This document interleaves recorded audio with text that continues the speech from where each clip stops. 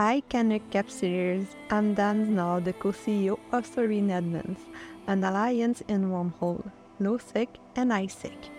I'm also the co-host of the Canuck Capsuleer Chronicles. It's a weekly show about EVE Online's news every Tuesday at 2015 Eastern Time Zone. In this episode, we expect to understand what drives the Amarr, how they really think and why they think it. In the last episode, we understand their political structure. It's all made to leave the emperor at the top without anyone contesting his right. You win or you die, simple like that. But I bet much people from the family of the ones who die get pretty salty about it. And that's why it has so much political interplay, double deal, and other treason like that. So now we're gonna dive into their religion and culture. We know they believe in their one true God, but why? And how everything started. It is the third episode of a series of 4 about the Amarr Empire.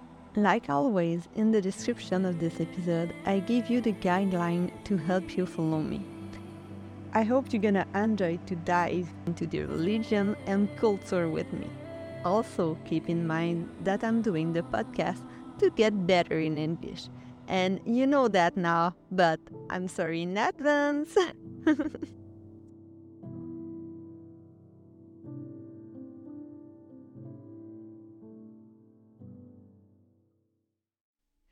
Religion and culture. Perhaps the most notable cultural characteristic of the Amarr, and certainly the one most often cited by their detractors, is their apparent unwillingness to be influenced by other cultures. As with most generalizations, this one is not entirely correct, yet not entirely wrong either. The empire's cultural output is tremendous, but as is the case with its population and several other aspects of its national makeup, the emphasis is more on quantity and uniformity than on thematic originality or stylistic invention.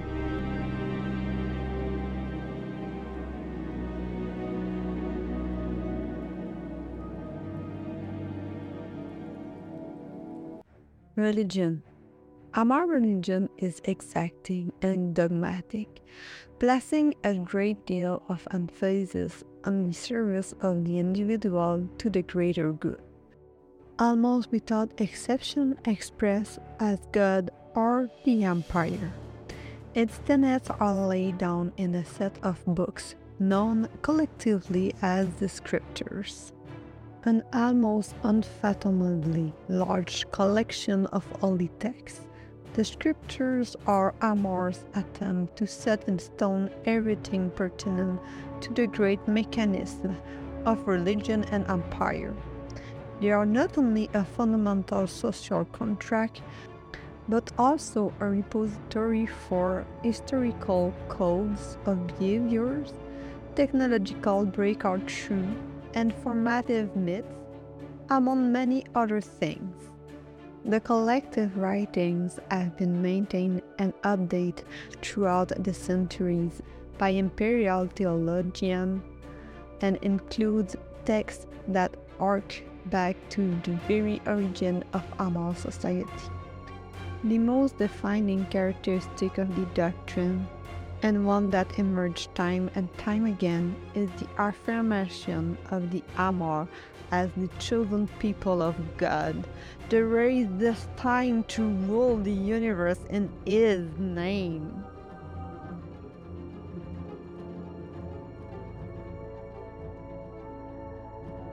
Long ago, the Scriptures say, a great disaster befell a corrupt and sinful mankind. Through these dark times, only the Amarr maintained faith, and they alone were spared the worst of the hardships. God then bade the Amarr go forth and conquer the world in His name, until all the creation was worshipping at his altar. This mission drives the Amarr in every respect. Those descend from the original inhabitants of Amarr Island, called True Amarr, are held aloft by the rest of Amarr society, viewed as sacred paragons of piety. Other bloodlines are forever tainted by the sins of their ancestors. No matter how pious, no matter how fervent and faithful, they shall never match the unstained purity of the true Amarr soul. Discrimination, while not always overt, is a fact of life in the empire and accepted as natural. The emperor can always strive toward the true Amarr ideal, but they will forever fall short.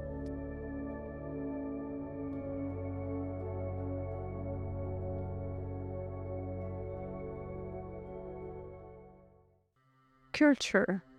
Due no doubt to its ubiquity, religious iconography has represented a starting point in most of the Amarr's major artistic movements through the age. Sculptures are by far the most common form of art, usually depicting sculptural figures varying in size and importance, from the most minor children or slaves to the grandest saints or angels. Despite the natural variance in terms of styles and materials across inhabited Amarr worlds, art historians have nonetheless found the general similarity of design and motif among planetary cultures to be remarkable. In addition to sculpture, the Amarr cultural aura is largely taken up with painting and theater. Their painting tends to utilize both traditional oil paints as well as more modern light paints and hypertexturized materials. But again, the modernity ends there, in terms of both style and content. The scriptural influence is front and centers. The general consensus among cultural scholars is that the empire's strong preference for strictly scriptural visual arts and its declination toward original literature and phenomena stemming directly from the top, that it has been ingrained into the populace for hundreds of years by their emperors, that art and beauty lie in visual depictions of the truths that have already been recorded in words, rather than trying to rephrase those truths in different words. Indeed, it appears that the general feeling is that any attempt to do so would be not only useless, but also rather unseemly, perhaps even sacrilegious. Naturally, as would happen anywhere, this has given rise to rarefied artistic movements that make it their mission to be as submersive in this regard as possible.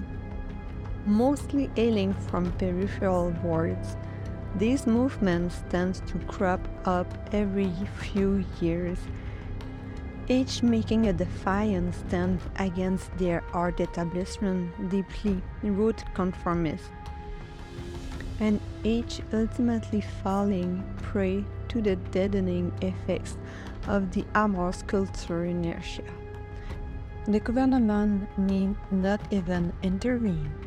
Most of these movements are quietly and slowly quelled by the crushing weight of millennia-old tradition.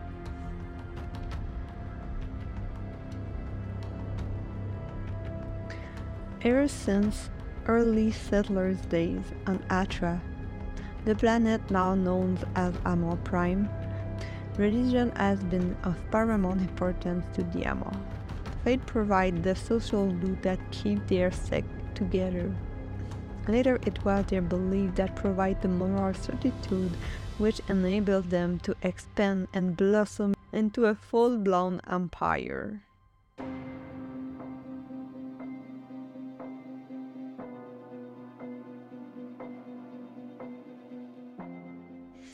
Society. Religious belief leads to great stratification in Amarr society, with the true Amarr presiding above and the conquered considered to be lesser citizens.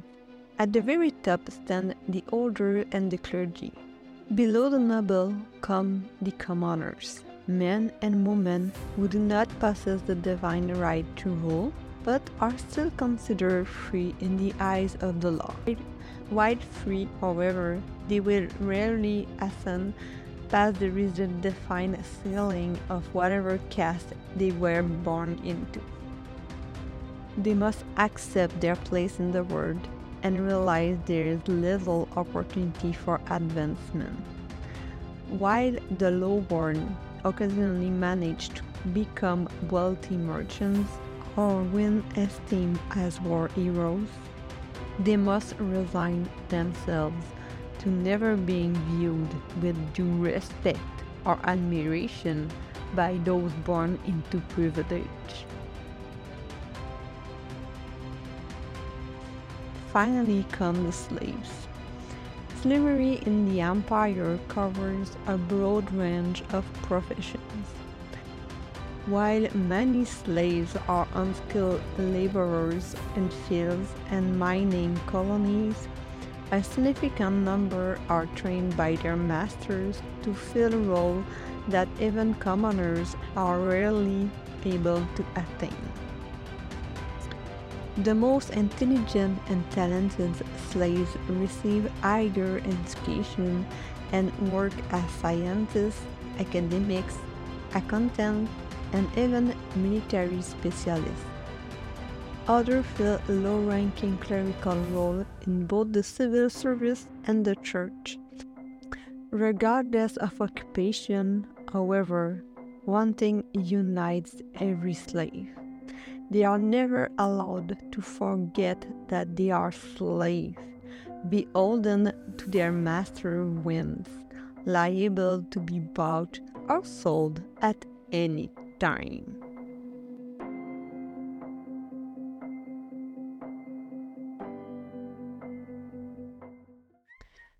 Now we understand that religion is the backbone of the Amarr society. It determines their war, their behavior, and justified slavery. Also, everything looks like inflexible, from their way of thinking to their hearts. Now, I'm not sure when I'm gonna do the growing up in the Amarr Empire episode. Should I do it after the bloodline of the Amarr or as a bonus episode after the Far Empire? Anyway, the next episode gonna be about their bloodline. So what's the difference in the true Amarr and a Khanid or a Nikuni? We already talked a bit about those ones, but we're gonna dive into it in the next episode. I hope you like it, and please follow me and hit the bell to be advised of my new episode. See you next week, Canucks and friends!